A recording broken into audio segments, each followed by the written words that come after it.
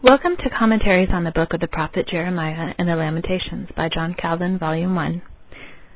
We are continuing to read at page 133 for this reading, which is Lecture 9th. This Reformation audio resource is a production of Still Waters Revival Books. Many free resources, as well as our complete mail-order catalog, containing classic and contemporary Puritan and Reformed books, CDs, and much more at great discounts, are on the web at www.swrb.com. Also, please consider, pray, and act upon the important truths found in the following quotation by Charles Spurgeon.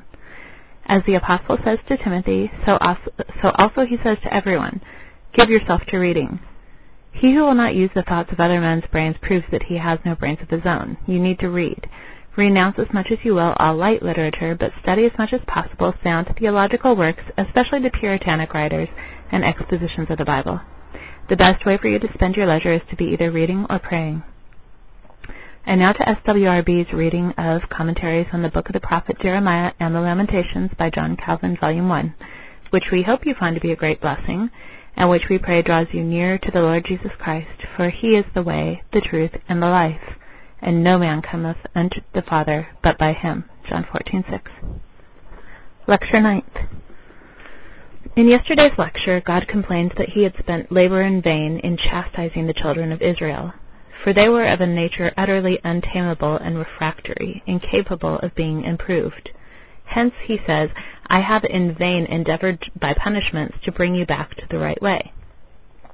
But he now exaggerates their crime of obduracy, as they not only had rejected wholesome instruction, but had also shed innocent blood, and persecuted as their enemies the prophets who had been sent to them from above in order to promote their well-being. God then condemns them here not only for perverseness, but also for cruelty, for he says that he had not gained his object in leading them to repentance, and also that they had not only been refractory and incorrigible, but that they had besides cruelly raged against the prophets, and Jerusalem, we know, had been a slaughterhouse where many of the prophets had been killed. Some explain the passage of false teachers as though the prophet had said that it was to be ascribed to the wickedness of the people, that prophets who were false and mendacious suffered just punishment, and they lay hold on one word, even because they are called their prophets. Hence, Jerome says that they were said to be your, and not my prophets, as though God thus denied that he had given them any commission. But this view is forced and strained. We must then, understanding the meaning to be what I have stated, that when God used means to heal the vices of the people, the very prophets, the ministers of salvation, were cruelly slain by the people. And this exposition best suits the expressions which follow, as a devouring lion. For God says that the Jews raged against the prophets as though they had entered a forest full of lions. It now follows verse 31, O generation, see ye the word of the Lord. Have I been a wilderness unto Israel, a land of darkness? Wherefore say my people, we are Lord's, we will come no more unto thee? The prophet assumes the character, no doubt, of one in astonishment, that he might render the sin of the people more detestable, for he speaks as one astonished generation. The word dur, as it is well known, means an age. It is then the same as if he had said, on what time are we fallen, or in what an age do we now live? We now then perceive the import of the word. Then he adds, see ye the word of Jehovah. The word see seems not to be suitable, for he ought to have said attend to or hear, but he bids them to see, and most appropriate is the term, for he does not require the people to hear, but on the contrary to know, as though he had said, see ye yourselves what this is which the Lord declares. And he emphatically says, atem, ye yourselves. For the Jews might have been deservedly condemned by all nations, were they brought into judgment. But the prophet shows that however blind they were, they might see with their own eyes what the Lord now says. He does not refer to instruction, but to a fact, as though he had said, the Lord by me expostulates with you, And though there should not be present any witness or a judge or an umpire, ye yourselves are able to understand and know this whole matter. We hence see how fitly the prophet speaks when he bids them to see the word of Jehovah. Footnote. The beginning of this verse literally is, the age ye, that is, ye of this age or generation. He is speaking before, more especially of the preceding age. He now appeals to the people of that generation. Ye of this age, see, spoken hath Jehovah. Have I been a wilderness to Israel, or a land of darkness? Why have they said, even my people, we have ruled, we will no more come to thee? The above rendering of the latter part of the first line is favored by the Septuagint. Hear ye the word of the Lord, thus saith the Lord. The Arabic is the same. The Vulgate has, see the word of the Lord, and the Syriac, hear the word of the Lord. Blaney renders thus, behold ye the cause of Jehovah. Gallagher takes see in the sense of considering. See, or seriously consider, the word of the Lord. The particle non-English letter after non-English letter may be rendered or, as in the Syriac. See Joshua 5:13. The word non-English word is found in two manuscripts. Non-English word, which seems to be the true reading, countenanced by the Targum and all the early versions, except the Vulgate, which has Saratina, late word. Darkness is a common metaphor for wretchedness and misery. We have ruled is the literal rendering of non-English word, and there is no other reading. The Septuagint gives the same meaning, though the form is different. We shall not be lorded over, non-English word. The Arabic is the same. It is the language of proud independence. The Targum, the Vulgate, and the Syriac have mistaken the verb for non-English word, which means to descend, to come down, to bring down. Blaney gives the correct idea. We are our own masters, which Horsley approves. The preterite in Hebrew often includes the present, so the full meaning is, we have ruled and do rule. Editor. End footnote. For he immediately adds, have I been a desert to Israel? He makes the Jews themselves the umpires and judges of the cause, whether they had not experienced the bounty of God and had forsaken him according to his former complaint, when he said that God was the fountain of living waters, and that they had dug for themselves broken cisterns. Hence he says, how has it happened that ye have departed from me? Have I in vain promised to be bountiful and kind to you? Did I disappoint you or your expectation while ye served me? Since then I had not been to you a dark and a gloomy land, a land without the light of the sun, but as abundance of blessings had ever been found in me, how has it been that you have departed from me? He afterwards mentions another crime. Why have my people said, we are lords? The verb redenu, which is a non-English word, is variously explained by interpreters. Some derive it from I-R-E-D, I read, to descend, and think that the I-O-D is supplied by a point. But these differ in their views. Some refer to the calamities with which the Jews had been visited, and others to their apostasy. The first give this explanation. We have descended, that is, we have been oppressed with calamities. What then can we gain by calling on God, since our affairs are in so hopeless a state? The second draws forth another meaning. We have gone back, that is, there is no reason for the prophets to stun our ears by their clamors, for we have once for all resolved never to return to God.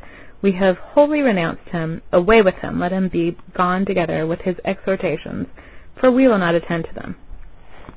Both these expounders think it to be the language of despair, but we perceive how they differ. The first apply descend to the calamities of the people, and the second to their perfidy, because they had bidden adieu, as it were, to God, and wished not to have any further intercourse with him. But there are others who take the word more grammatically, for R-E-D-E and R-U-D signifies to be lord or to rule. I therefore prefer the view of those who render the word, we are lords. Some take the verb in a passive sense, but I know not for what reason. and the comment of others is very diluted. We have kings and counselors. I consider it to be the language of pride and of vain boasting. For the Jews thought themselves to be kings, according to what Paul says of the Corinthians, Ye are rich, ye have reigned without us, and I would ye did reign. 1 Corinthians 4:8. The Corinthians, being inflated with pride on account of the opulence of their city, despised the simplicity of the gospel. They looked for refined things and were much addicted to novelties. Hence Paul, seeing that they despised the grace of God, ironically reproved them and said that they wished to be rich and to be kings without him, to whom yet as an instrument they owed everything. The same vice is what Jeremiah now condemns in that people. We are lords, we will not come to thee, as though he had said, Your happiness has hitherto proceeded from me, for whatever you have been, and whatever has been given you, ought to be ascribed to me and to my bounty. But now without me, for God himself speaks, ye are kings, but by what right and by what title? What have you as your own? Why then have my people said, We will come no more to thee? We now understand the real meaning of the prophet.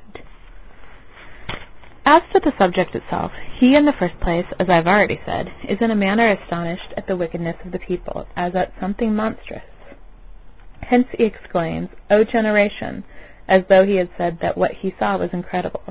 Then he immediately adds, See ye yourselves the word of Jehovah. This was much more severe than if he had summoned them before God's tribunal, for he thus proved that their wickedness was extremely gross, for they had without any cause, nay, without any pretext, and without shame, renounced God, who had been so bountiful towards them.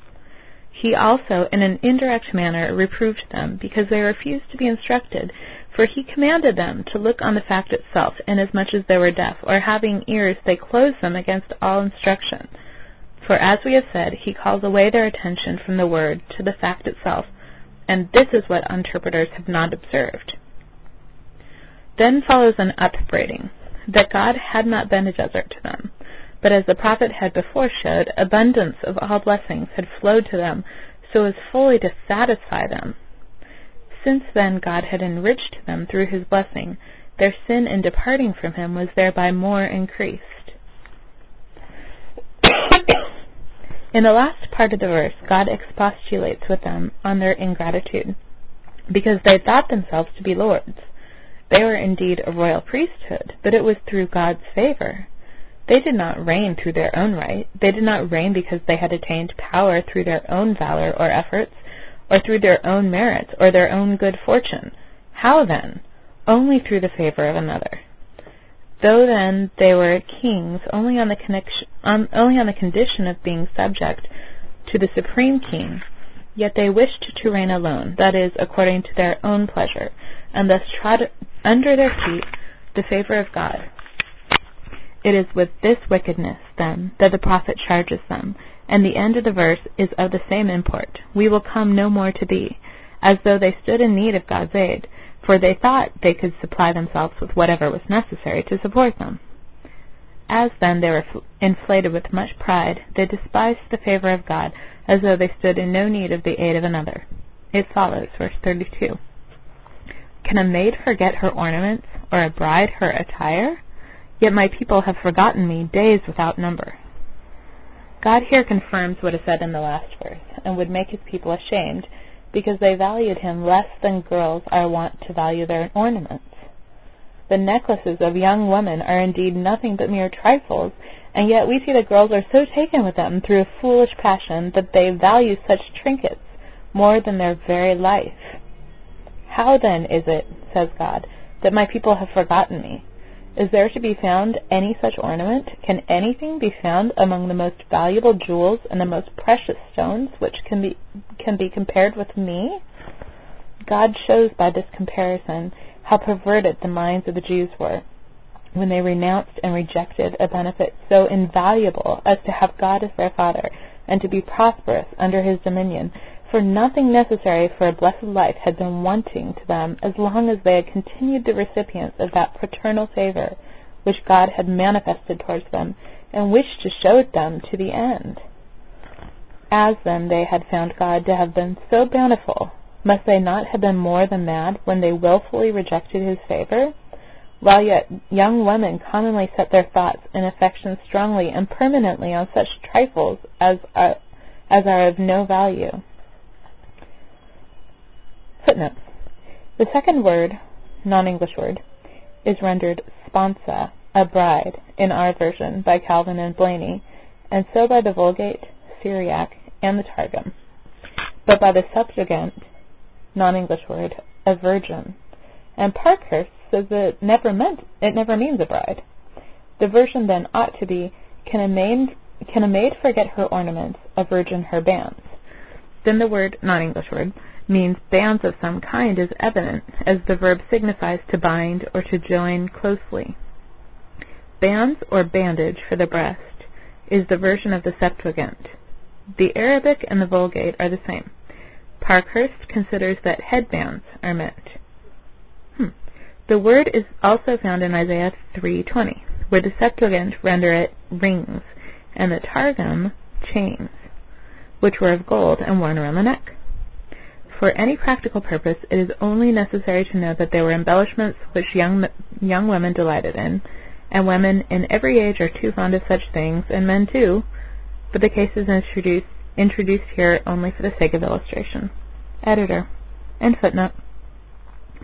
But the prophet designedly uses this similitude that he might introduce what is contained in the next verse. His object was to compare the Jews to adulterous women who, being led away by unbridled lust, follow wanton lovers. As then he intended to bring this charge against the Jews, he spoke expressly of the ornaments of young women, and hence it follows, verse 33, Why trimmest thou thy way to seek love? Therefore hast thou also taught the wicked ones thy ways. This verse is differently explained, but the prophet simply means that the Jews were like lascivious women who not only despise their husbands at home, but ramble here and there in all directions, and also paint their faces and seek for themselves all the charms of wantonness. He says that the Jews had acted in this way, and hence he says that they made beautiful their ways. The verb in Hebrew has a wide meaning. It means to prepare, to conciliate favor. But its import here is, as though the prophet had said, Why dost thou disguise and paint thyself like strumpets,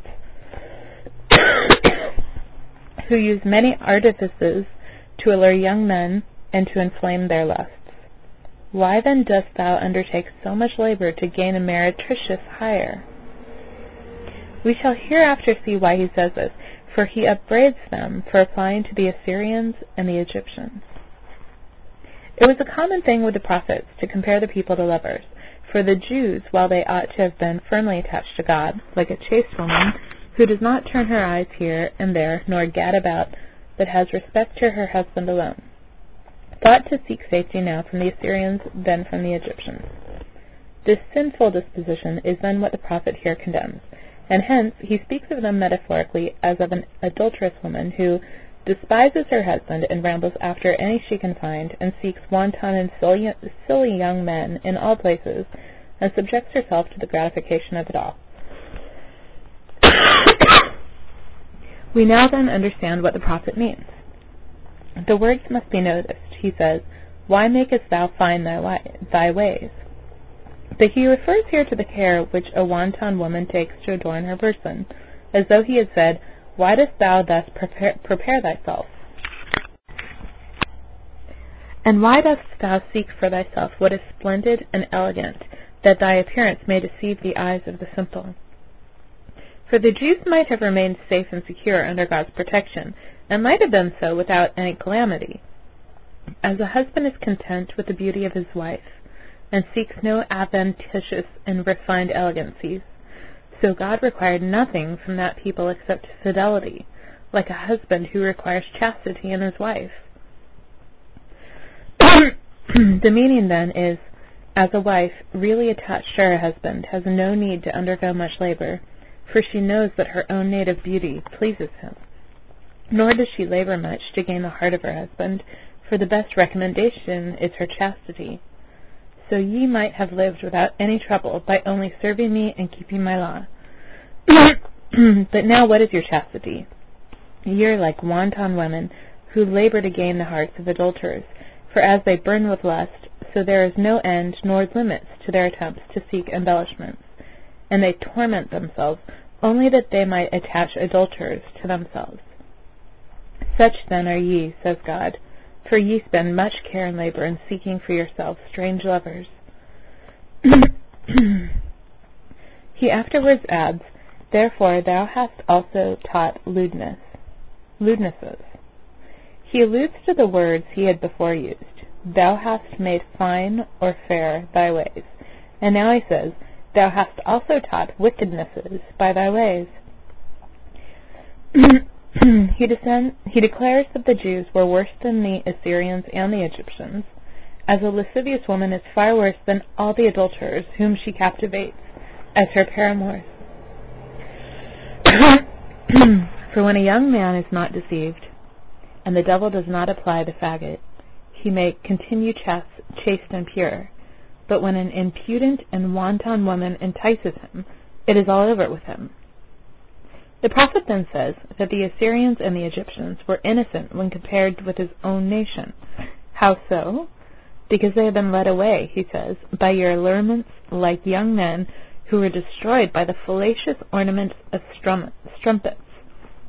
For it is the same as though they had fallen into snares. The evil then has proceeded from you, and the fault lies with you. Footnote. The exposition of this verse is no doubt materially correct. The words have been variously rendered. On the first clause, there is a general agreement. The verb taught in the second is in the first person in the received text. And to this reading, Blaney gives the preference, and thus renders the line, Therefore also have I taught calamities thy ways. That is, that God had directed calamities where to find them. But this is rather a remote idea. In favor of the second person, thou hast taught, are several manuscripts, all the early versions and the Targum, and it is what has been by most adopted. The wicked ones of our version is a rendering not countenanced by any of the ancient versions, nor by the Targum. All render it evil or evils or wickednesses. Editor. End footnote. We now understand the prophet's meaning, for he condemns the Jews because they afforded an occasion of evil both to the Assyrians and to the Egyptians, while they of their own accord sought their favor. And now follows, verse 34, Also in thy skirts is found the blood of the souls of the poor innocents. I have not found it by secret search, but upon all these. The prophet repeats, as I think, what he had before said, that the wickedness of his nation was incorrigible, for they repented not when warned, but on the contrary raged like wild beasts against the prophets and religious teachers.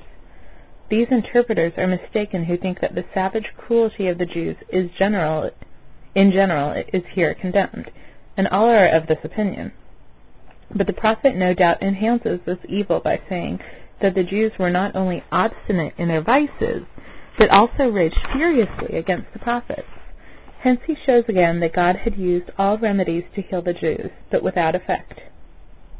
For what better medicine could have been offered than for the prophets to reprove the people and to show to them how wickedly they had departed from God? God then wished thus to correct the vices of his own people, but so far was he from effecting anything that at Jerusalem and through the whole of Judea the prophets were slaughtered, and the whole land was filled and polluted by their blood.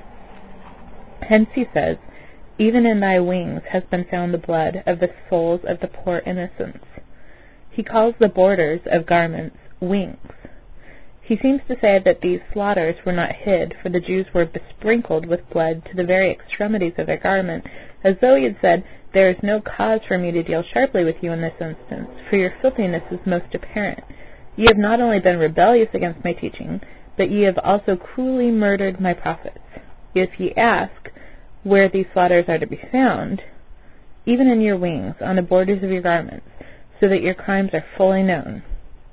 We now perceive what the prophet means. We must also notice the import of the particle gam, G-A-M, also, or even.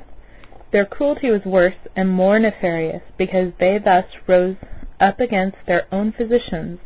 For the prophets, as it has been said, were the ministers of their safety. As then they thus raged against God's favor so as to murder his prophets, it became still more evident that they were utterly irreclaimable. He afterwards adds what serves for a confirmation. They have not been found in digging under. Some give another explanation, that their opinion is right who think that the prophet alludes to what is said by Moses in Exodus 22:2, that if a thief should be found in digging under, or undermining, he might be killed with impunity. For he who thus breaks through into the houses of others is equal to a robber in audacity, and he ought to be counted not only a thief, but also as one guilty of manslaughter and felony.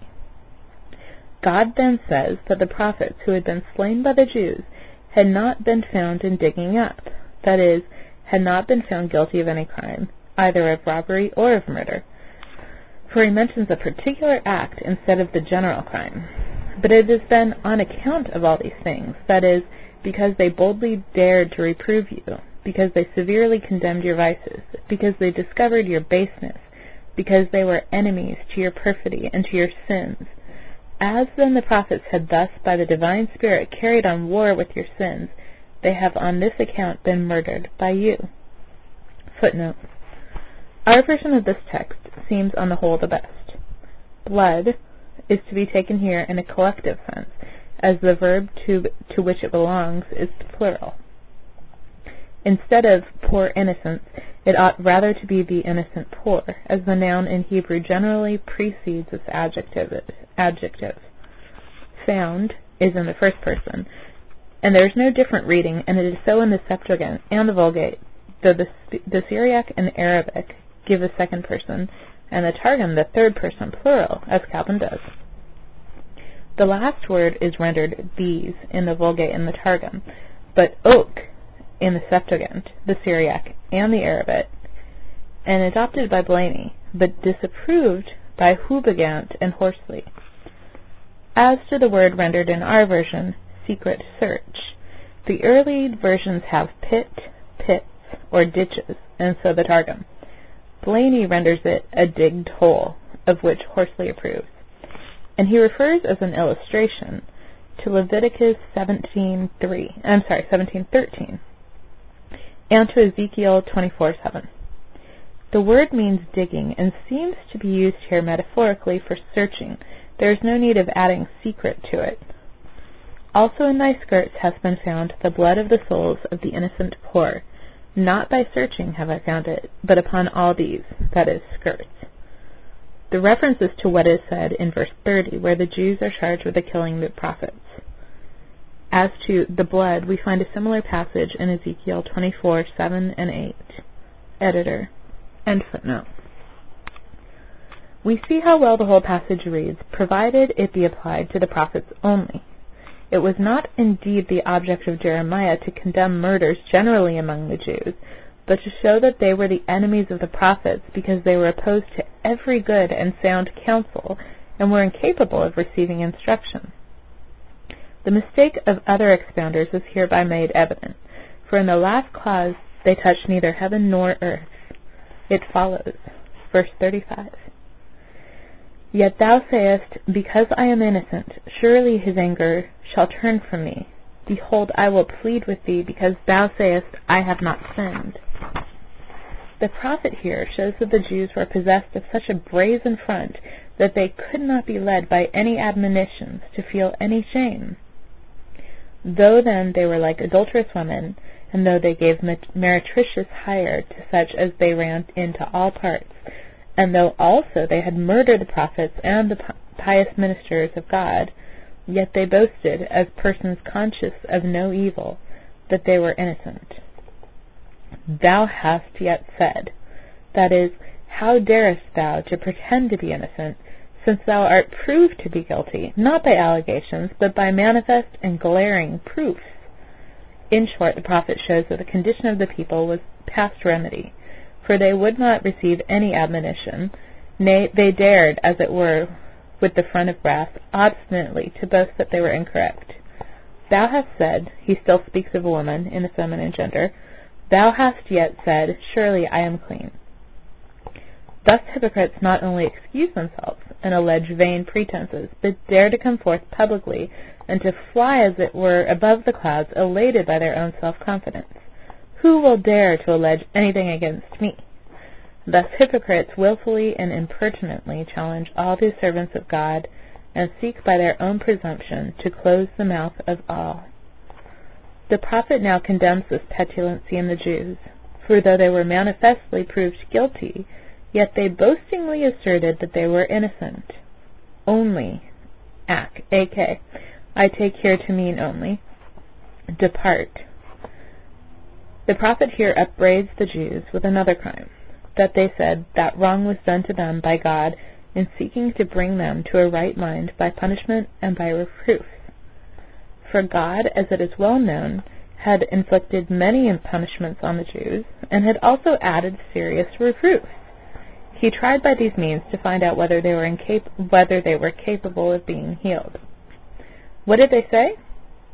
I am innocent, and God is angry with me without cause. Let him remove his anger from me. That is, only let not God deal severely with us, nor use his supreme authority, and we shall be able to prove our innocency. Thus ungodly men, when urged with severe warnings, vomit forth their blasphemies against God. Oh, what can I do? I know that I am not able to resist. God fights with a shadow when he afflicts me. His violence I must indeed bear, though he may overwhelm me. Yet he doeth me wrong, because were he to deal justly and fairly with me, I could prove that I do not deserve these evils. Such then was the language of the Jews. Only depart, let his fury from me. We could then show that we are just, or at least excusable. Now also in this part we perceive the design of the prophet. It was to show that the Jews not only dared dishonestly and proudly to claim innocency for themselves, but hesitated not to contend with God, and to intimate that he with too much severity oppressed them, and did not treat them justly, but announced a cruel sentence for the purpose of overwhelming them. Behold, he says, I will judge thee, because thou hast said, I have not sinned. Some give this version, I judge or condemn thee. But there is here no doubt a contrast between the fury of God and his judgment. The people say that God was too rigorous. This was his fury. God now mentions his judgment. There is no reason, he says, for you to allege such a pretext as this, as it will vanish into nothing. For I will in judgment contend with you. That is, I will really prove that I am a just judge, and not a tyrant, that I execute just punishments, and according to the law, and that I am not like a man in anger who takes vengeance on his enemies, and does so precipitately and rashly. I will show, he says, that I am a just judge. We may hence gather a profitable instruction. Let it in the first place be observed that nothing is so displeasing to God as this headstrong presumption, that is, when we seek to appear innocent, while our own conscience condemns us. Then in the second place, observe that all who thus perversely rebel and strive dishonestly and shamelessly to defend their own vices contend at the same time with God. For false excuses have ever this tendency to charge God with unjust severity. But we see what such men gain for themselves, for God shows that he will at length be their judge, and that he will openly discover the vices of those who thought they could excuse themselves by evasions and by false charges against himself. They then who thus obstinately resist God must at length, according to what the prophet declares, come to this end, that they will be constrained to acknowledge that God has not been too violently angry with them, but has only executed a just punishment. Footnote. The literal rendering of this verse is as follows. Verse 35. And thou hast said, Verily I have been innocent. Surely turned away has he his anger from me. Behold, I will contend in judgment with thee on account of thy saying, I have not sinned. The Septuagint have rendered the second line, let his anger be turned away from me. and the Vulgate and the Arabic are the same. The Syriac is, therefore he turns away his anger from me. Turned away is his anger, is the Targum Piscator, June and Trum. Delaney renders it, surely his wrath shall turn from me. There is no reason for construing the verb in the future sense or in the imperative mood. It is in the past tense, and there is no other reading. The claim of innocency is made on this supposition that God had turned away his displeasure. Hence the declaration that follows, that God would contest the matter, would bring it, as it were, into trial, as the verb here, when in nifle, means. Editor, end footnote. Prayer. Grant, Almighty God, that since we are loaded with so many vices, and provoke thee so often, yea, daily, and in ways innumerable, O grant that we may not at last become hardened against thy godly admonitions, but be teachable and submissive, and in time repent, lest our wantonness and hardness should constrain thee to put forth thy powerful hand against us. But as we have hitherto experienced thy paternal kindness, so may we in future be made partakers of it, and thus become more and more accustomed to bear thy yoke, until, having at length completed our warfare, we shall come to that blessed rest which has been provided for us in heaven through Christ our Lord. Amen. This Reformation audio resource is a production of Still Waters Revival's Books. Many free resources, as well as our complete mail-order catalog containing classic and contemporary Puritan and Reformed books, CDs, and much more, at great discounts, are on the web at www.swrb.com. We can also be reached by email at swrb@swrb.com, by phone at 780-450-3730, by fax at 780-468-1096, or by mail at 4710-37A Avenue, Edmonton, Alberta, Canada, T6L 3T5.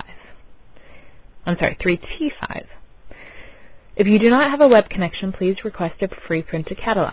If you do have a web connection and would like to be added to our email list, please send an email to add@swrb.com or swrb@swrb.com with the word add, ADD, in the subject line. SWRB's email list is a double opt-in list, so once you've sent us your email address, you'll be asked by email to confirm that you want to join our list using the email address you've supplied. Your email address information will be kept confidential, and you can easily remove yourself from our email list by simply emailing us at swrb@swrb.com with the word remove in the subject line.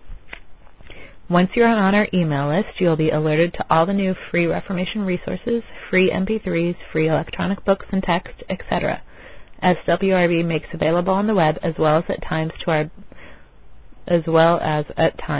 our best discounts and super specials. We also encourage you to reproduce this audio resource and to pass it on to your friends, but we only authorize this as long as the full contents of the message, including the heading and trailer, is not altered in any way, and as long as the audio file or cassette is given away for free. Thank you again for listening to this SWRB reading, and remember that Isaiah 26:3 states, "Thou wilt keep him in perfect peace, whose mind is stayed on thee, because he trusteth in thee." And 2 Corinthians 13:11 concludes, "Finally, brethren, farewell. Be perfect, be of good comfort, be of one mind, live in peace, and the God of love and peace shall be with you."